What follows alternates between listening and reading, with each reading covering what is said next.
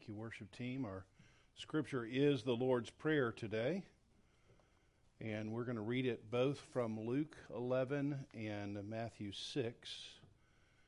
So if you don't have a Bible with you, there's a blue Bible in front of you, and Luke 11 is 869, and Matthew 6 is 811. I'll read these two passages, and then you'll notice some differences between the two. Luke 11, 1 through 4. Now Jesus was praying in a certain place, and when he finished, one of his disciples said to him, "Lord, teach us to pray, as John taught his disciples." And he said to them, "When you pray, say, 'Father, hallowed be your name. Your kingdom come. Give us each day our daily bread, and forgive us our sins, as we ourselves forgive everyone who is indebted to us. And lead us not into temptation.'" And then skipping down to verse 11. "What father among you, if his son asks for a fish, will instead of a fish give him a serpent? Or if he asks for an egg, will give him a scorpion? If you then, who are evil, know how to give good gifts to your children, how much more will the Heavenly Father give the Holy Spirit to those who ask him?" Now in a very similar passage, Matthew 6, beginning with verse 5. "And when you pray, you must not be like the hypocrites, for they love to stand and pray in the synagogues and at the street corners, that they may be seen by others. Truly I say to you, they have received their reward. But when you pray, go into your room and shut the door and pray to your Father who is in secret, and your Father who sees in secret will reward you. And when you pray, do not heap up empty phrases as the Gentiles do, for they think that they will be heard for their many words. Do not be like them, for your Father knows what you need before you ask him. Pray then like this: 'Our Father in heaven, hallowed be your name. Your kingdom come, your will be done on earth as it is in heaven. Give us this day our daily bread, and forgive us our debts as we also have forgiven our debtors. And lead us not into temptation, but deliver us from evil. For if you forgive others their trespasses, your heavenly Father will also forgive you. But if you do not forgive others their trespasses, neither will your Father forgive your trespasses." Let's take a moment to reflect together on God's Word. In the spring of 1804, Lewis and Clark and 31 other men that were all called together the Corps of Discovery, they went on a legendary adventure. Most of you know about it. They traveled for nearly 2 years, and they paddled or poled or walked nearly 8,000 miles. Can you imagine that? Over 2 years. They got their steps in, I'm guessing. And the Missouri River served as their primary highway, and eventually they did reach the Pacific Ocean. Last week, I mentioned two key habits, two what we call spiritual disciplines that are required for our journey, our discovery of Jesus. You might remember Donald Whitney's definition of the spiritual disciplines. Spiritual disciplines are the process by which you put yourself in the way of allurement. You do something to put yourself in the way of something that you want to be attracted to or become like. And so a spiritual discipline of prayer or being in front of Jesus like Mary and Martha, sitting there as you're putting yourself in the way of him. And Whitney goes on to say, they are highways built by God to the ocean of himself. I love that. Highways built by God to the ocean of himself. Now, prayer is one of those. We talked last week about sitting quietly in an undisturbed manner before Jesus. That's number one. And I hope you found your chair. If you don't remember that illustration, then you can go back and look at last week's sermon. And the second one is prayer.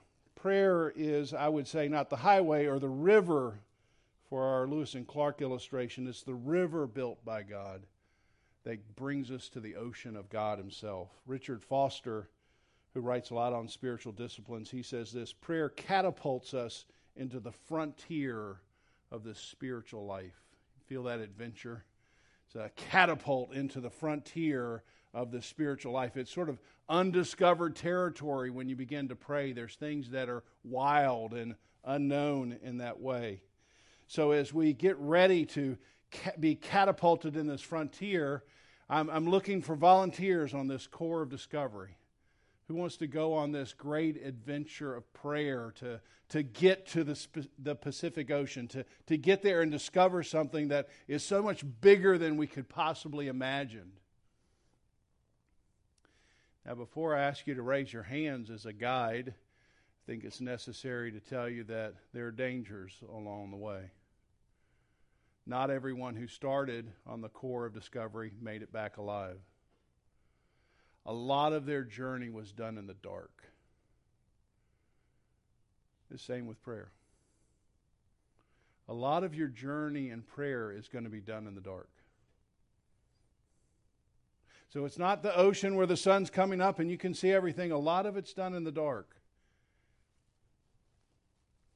In prayer, there are beauties, there are discoveries beyond description.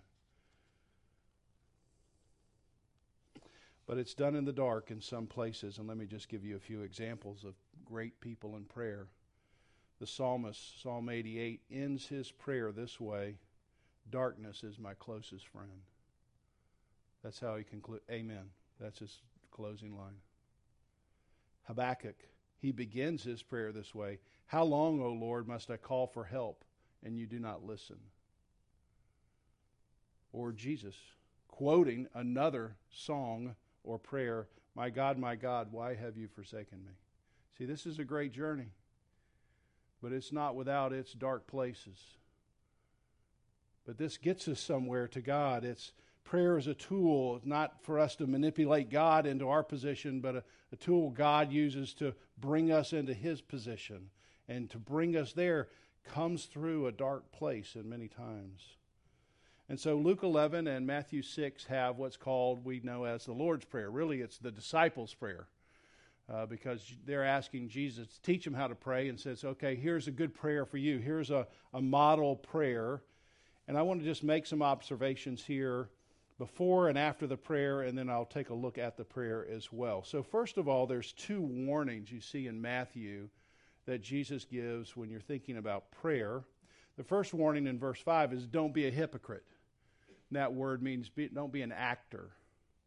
And we're going to talk about this in 2 weeks more, so I'm just going to put a pause right there on the first warning. The second warning is, the first warning, don't be a hypocrite like the Pharisees who want to be seen. The second warning is don't be like the Gentiles.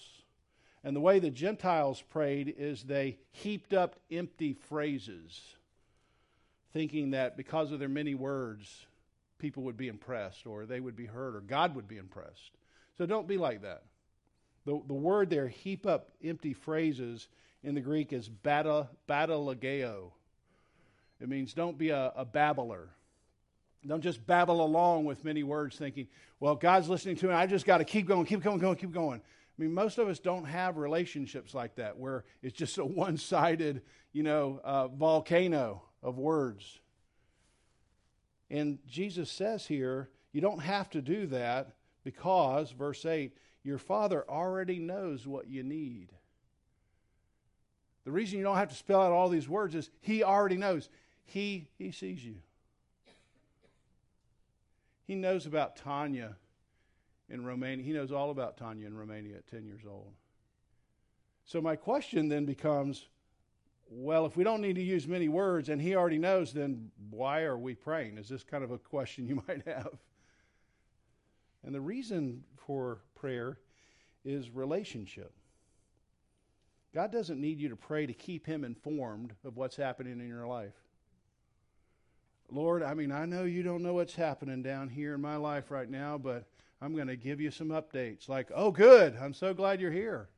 Kind of blind to it until you tell me, Paul. That's not what's happening. No, he wants you to pray in order to build a relationship with him. The most secure relationships don't require a lot of words. The more uncomfortable you are in a relationship, the more uncomfortable you are with quiet. So you sort of just kind of talk along, but the more you get used to somebody, you don't have to say everything because they know, you know them. C.S. Lewis, I love this quote about prayer. We say God is omniscient, yet a great deal of our prayer seems to consist of giving him information. So one warning is just don't babble. You're coming into a relationship, as we'll talk in a moment, with your Father. Somebody that knows you, you can know. Second observation is prayer takes training. You see in Luke 11:1, the disciples listen to Jesus and say, "Hey, can you teach us to pray?" And I think what's happening, and may have happened to you before, you hear somebody pray and you think, "Okay, I don't pray like that." There's something about their prayer. There's something about their relationship. There's something there that I wish I had. I don't have it. And I think the disciples are looking at Jesus and saying, he's got a way of praying that I just don't have. So can you just teach me how to pray? So prayer is something that's taught. And because it's something that's taught, this is important. It takes practice. It takes practice. When you begin your journey with Jesus, a strong prayer life isn't like software that gets downloaded into your life and you go, well, I just became a great prayer person. It doesn't work that way. It's something that you have to learn. It's something that you have to try. It's something you have to listen to and take on parts for yourself. I love how the theologian and songwriter John Newton, who wrote the words of Amazing Grace, he said this, as I sit down to pray, see if you understand this. As I sit down to pray, the simple buzzing of a fly is an overmatch for the strength of my prayer. This ever happened to you? You're sitting down and just some little thing, and you're like, I can't pray. Yeah, it's something that has to be taught, some kind of discipline that has to be exercised. If John Newton, of all people, writes Amazing Grace, he's probably singing Amazing Grace. I need grace right now because this stupid fly is flying around and I can't pray. So prayer takes practice. There's a book called Praying the Bible, and we're using it as a resource for a class on prayer right now in Sunday school. And there are some extra copies of this on the information table. So if you want one of these, this will help you focus your prayers, because a lot of times you just drift around, you don't know what to pray. This helps you sort of come to the Bible and say, I'm going to use words of the Bible, which really help you in your prayer. So that's a resource that we have for you. So prayer, it takes practice. Now let's look at the model prayer, and let's just start with this heading. When you pray, say, Father. Now, we're used to it, so we don't hear the dynamic that Jesus is teaching his disciples. He's telling the disciples something very shocking. He's not saying, start your prayer as God the Holy One or King of Kings or Creator or Almighty or the Judge. No, he's saying, let's think of it as a family relationship here. Let's think of it as having some intimacy. You're like my dad. Romans 8, for you receive the spirit of sonship, and by him we cry, what? Abba, Father, Dad. Paul understood this. This relationship went from somebody that is out here to somebody that's close. I love this quote by one commentator. Our Father is what distinguishes prayer from worrying out loud. Saying our Father is what distinguishes you from just saying, I'm just worrying out loud. I'm just saying all these things I'm worried about. But you're actually saying it to somebody who has power, somebody who sees you, somebody who wants to have a relationship with you. So you start with our Father, and then the prayer sort of breaks into two equal parts. The first half is preoccupied by God, and the second half is about us.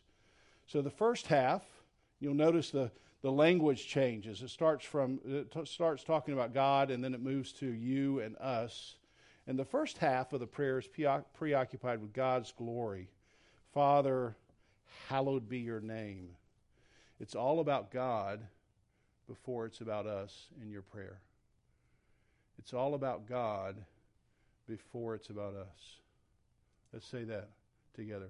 It's all about God before it's about us. This is just a little teaching tool. As I go to prayer, my guess, and I'm not looking at anyone specifically here, so I'm just going to look at the wall right now, is I've got to pray because what? I've got a problem. I've got something that God needs to think about me right now. That is so much the initiative of my prayer. And I've got to stop and say, okay, before it's about me, it's about God. That's just a little teaching tool. I've got to implement that. I've got to begin to bring that into my prayer life. It's all about God. Hallowed be your name, your kingdom, your will. See, I want to say, I'm coming here. I have things I want to express because I'm in a relationship. But the first thing I need to acknowledge is you're the most important. I might say a bunch of stuff that I want to see done, but really I want your will to be done. And that might mean some of the things I want to have happen don't happen. And I'm okay with that. Hallowed be your name. Nothing will go right until the greatness and goodness of God is adequately grasped. Until that, the human compass will always point in the wrong direction.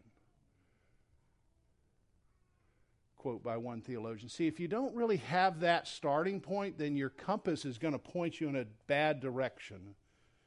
So when you start praying, isn't it true that the condition of your mind is scattered?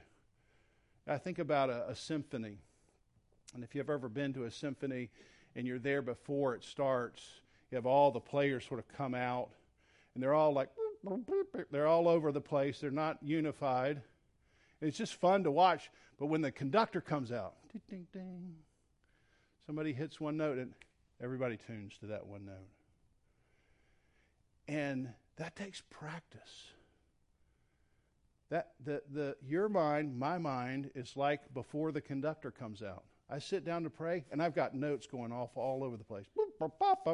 I've got so many distractions, so many things, and it's just trying to say, Father, hallowed be your name. Your kingdom come, your will be done. It's like the conductor saying, okay, distractions, let's all come together. It's all about God before it's about me. It takes practice. It's not something that's going to come automatically. It doesn't get downloaded. Wish it did. Your will be done. What a challenge to pray that. If 90% of our prayer content is about me, then it's my kingdom come, my will be done. So the first half of this prayer, this great prayer, is about God. And it takes practice to get off of yourself and begin to listen to Him, to be like Mary, to just sit quietly and understand I don't have to say anything to be in prayer. He sees me. I can be at rest. If I don't say anything, He can answer my prayers. It's not required that I speak them out loud in order for Him to hear or to Him to understand or for Him to answer. Second half of the prayer transitions from your to our. And you see three specific needs that are met here: physical needs, relational needs, and ethical needs. And I'll just make some comments here. Physical needs, our daily bread. We just prayed. We got things that I've lost my job, or I have a problem with my health, or whatever it is. I just have a physical need. I want to bring those before the Lord. Secondly, we have relational needs. You notice here the second thing is asking about forgiveness. Sin, as I said, creates this relational barrier. And so whoever prays for forgiveness, we're trying to say, I've this relational barrier, Lord, with you.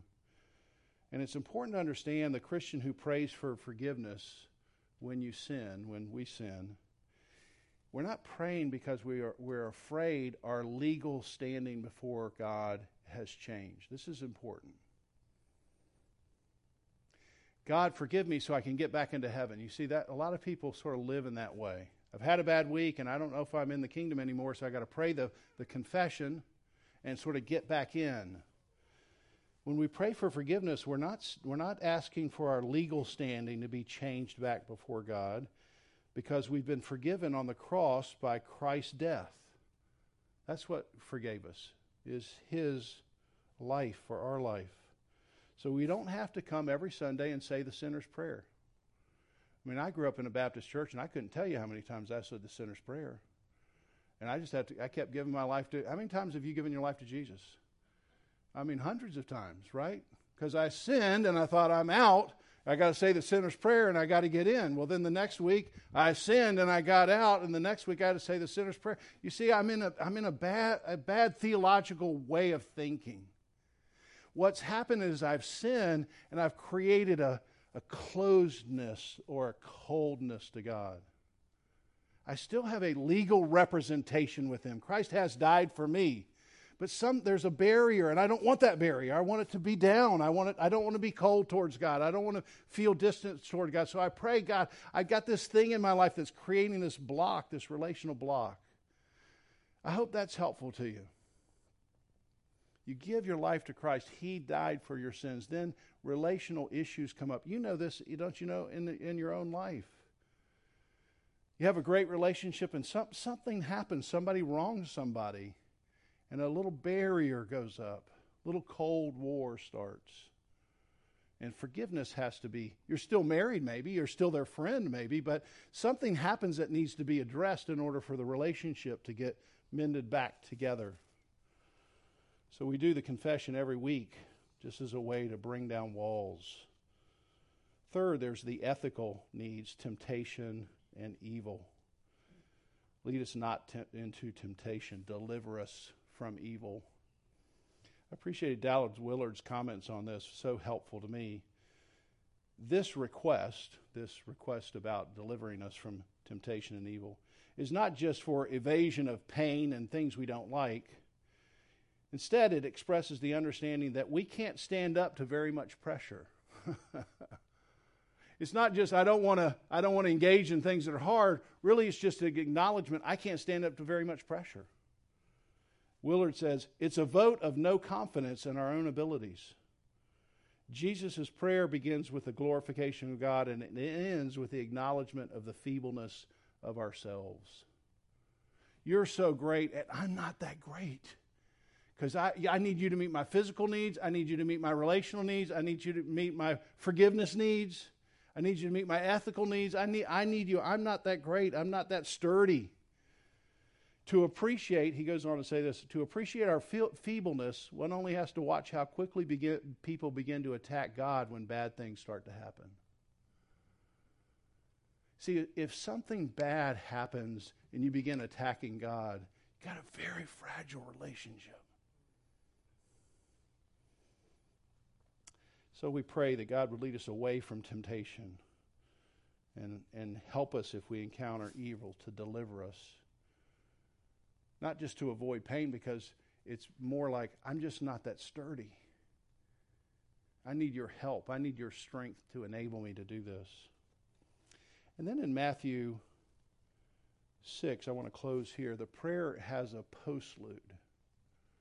It's a piece of music after the main piece of music, which I find very interesting, verses 14 and 15. Jesus finishes the prayer, and then he wants to circle back around. A postlude is usually something repetitive in the main piece of music. And there's all things Jesus could have picked out. He could have picked out something about God the Father or the kingdom or God's will or our physical needs or temptation or evil, but he doesn't. Look at verse 14. For if you forgive others their trespasses, your heavenly Father will also forgive you. But if you don't forgive others their trespasses, neither will your Father forgive you your trespasses. So he circles back around to forgiveness. Why? Why does he choose forgiveness over all the other possible options? I mean, I don't know. I'm just going to guess just like you. But my guess is because that's probably the hardest. When I thought about it, for me to say, well, God is great and his kingdom is great and I hope his kingdom takes over my kingdom, that might be hard, but that's okay. I have physical needs, which I hope God supplies. That's okay. I don't want to be overcome by evil. That's okay. I need forgiveness. That's okay. I need to forgive somebody who damaged me. That's not okay. See, I'm mostly okay with the other things, and I think Jesus senses you probably can be okay on some of those things, but when it comes to somebody's put a dent in your soul, that's different. That's more complicated. That's nuanced. I mean, that's how we sort of give ourselves a pass on that. And I love the word debt. It's a perfect word here. Because when people sin against you, they create a debt. Or maybe you could think of it as a dent. Somebody sinned against you, it creates a dent in your soul or your relationship. And here we're asked to forgive them. We're required to forgive them. And it seems to me this is the easiest one to choke on. Because left on my own, I don't prefer forgiveness. I prefer a Cold War. I prefer revenge. Oh, you hurt me, I'm going to hurt you. I prefer so many other things over forgiveness. So forgiveness is going to be hard work, and Jesus circles back around. And he adds this, if you don't forgive others, then you're not going to be forgiven. And that's complicated. Because I know the scriptures don't tell me that my salvation is based on my forgiveness of somebody else. I know that's not true, but it sure sounds like that's what he's saying here. I think what Jesus is saying is forgiveness of others is a gauge that you would use on whether you understand God's forgiveness of you. Because you've made a far bigger dent into the holiness of God than anyone has ever dented your soul. And he's forgiven you. So we're going to use it as a gauge. Do you understand really the forgiveness that God has given you? Our forgiveness of others doesn't determine whether God forgives us. It demonstrates whether we understand that. Now, I wanted to close here because when we get to forgiveness, there's a lot of pain in a room with this many people. And it creates a lot of questions about what does forgiveness really entail and require. And this is a place, if you're not careful, you can get very confused and even hurt. And so I don't have a lot of time here. I'm going to recommend two resources that I think can help you move down a correct road, and then just make some comments. First of all, there's a podcast called, this will be in the newsletter, The Place We Find Ourselves. The Place We Find Ourselves. It's a podcast by a Christian therapist, and he has a lot of different topics that you might find interesting. But he has one podcast is what forgiveness is and what forgiveness is not. And really, it's 25 or 30 minutes, and I think you would probably go, that was so clarifying to me on a particular issue that I have about forgiveness. And then Tim Keller, former pastor at Redeemer in New York, has written a book, I believe, recently on forgiveness. And he has a podcast. He has a podcast with an interview about the book, and has again some very helpful things I think that he'll say to be helpful to you. So let me just make a few comments, and we'll close here. Forgiveness is fueled first by appreciating the forgiveness that we've received. So if you want to have fuel to forgive somebody who's harmed you, the fuel's always going to come from understanding the cross. I've got to get back to what God has really done for me and allow that forgiveness of God to me to fuel my capacity for forgiveness for others. If you try to come out with some other fuel, you're going to just run out of steam. Second, forgiveness is not forgetting. This is something that a lot of people get confused about.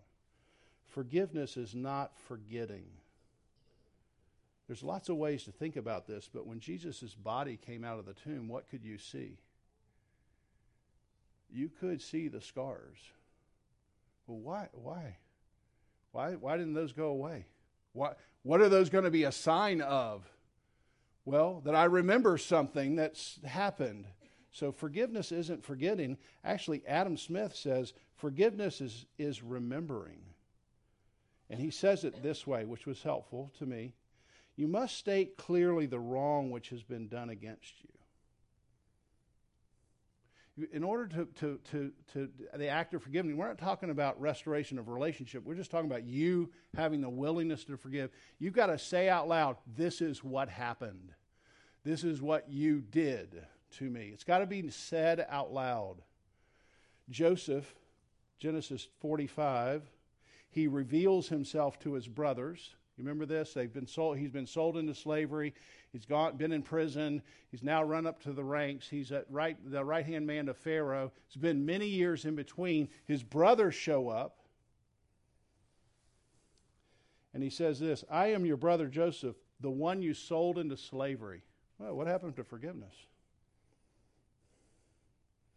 I mean, it's been a long time. I thought you might have forgotten about that. You see, I mean, that would be how you might think. But no, he's going to say, in order for us to have any kind of relationship, I've got to say this out loud to you. If I don't, if I just pretend like it's not there or it didn't happen, there's not going to be real forgiveness. There's going to be a lot of fake papering over forgiveness. So you got to be able to say out loud what really happened. It's not forgetting. We'll see it's not holding on, because this is the hard part about forgiveness. It takes time and it costs something. It takes time and it's going to cost you something. If somebody creates a debt and you forgive, who's going to pay the debt? You're going to pay the debt. Revenge is we want them to pay the debt, right? An eye for an eye. How about an eye for two eyes? You take out my eye, I'm going to get two of yours. That's kind of the way emotionally we'd like to operate.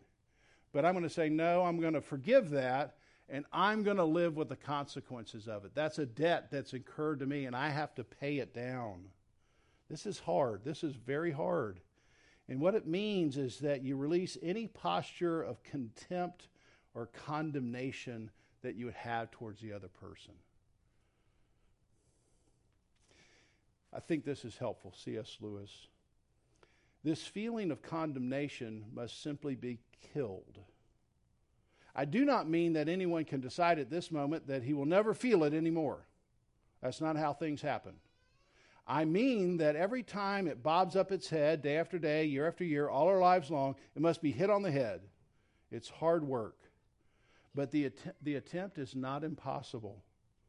We must try to feel about the enemy as we would feel about ourselves. I've got to try to love my enemy as I would love myself. So Christian therapist Dan Allender and scholar Tremper Longman wrote a book about forgiveness called Bold Love. And in it, Allender says, the act of canceling debt that is owed in order to provide a door of opportunity for repentance. I'm willing to cancel the debt. I'm willing to absorb the debt, hoping that I could have some restoration. Now, there's work to be done on the other side. I'm not at that point right now. I'm just saying I'm willing to absorb, so there's a possibility of some restoration. And I love the last 3 chapters of his book. He talks about forgiveness when you're dealing with an evil person, forgiveness when you're dealing with a fool, and forgiveness when you're dealing with just a regular sinner. You see, forgiveness is complicated. It's complicated. So we don't want to just be trite and say, oh, forgive and you forget.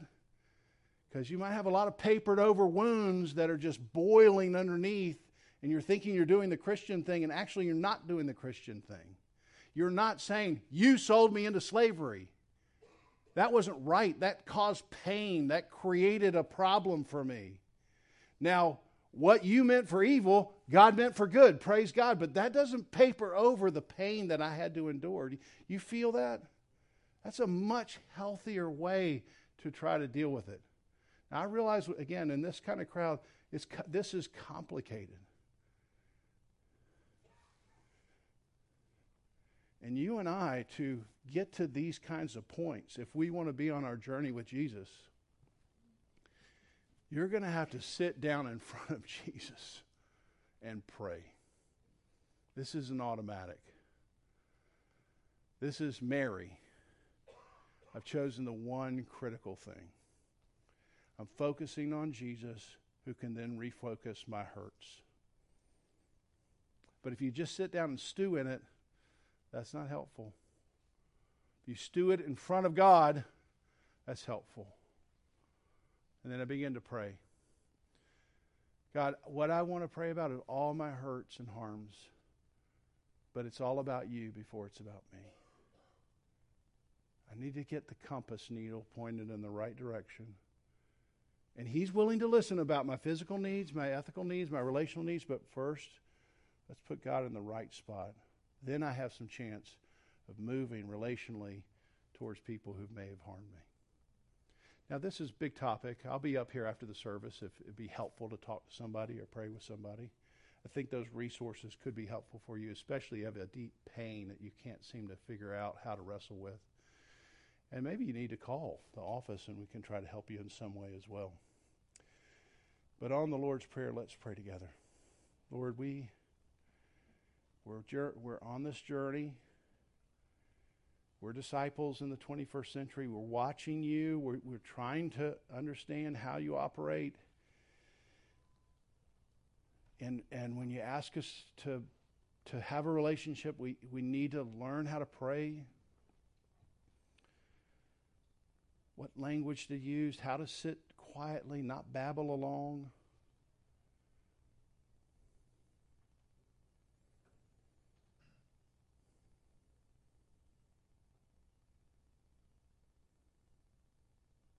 To make sure we know it's about you before it's about us. But then we have real hurts and harms.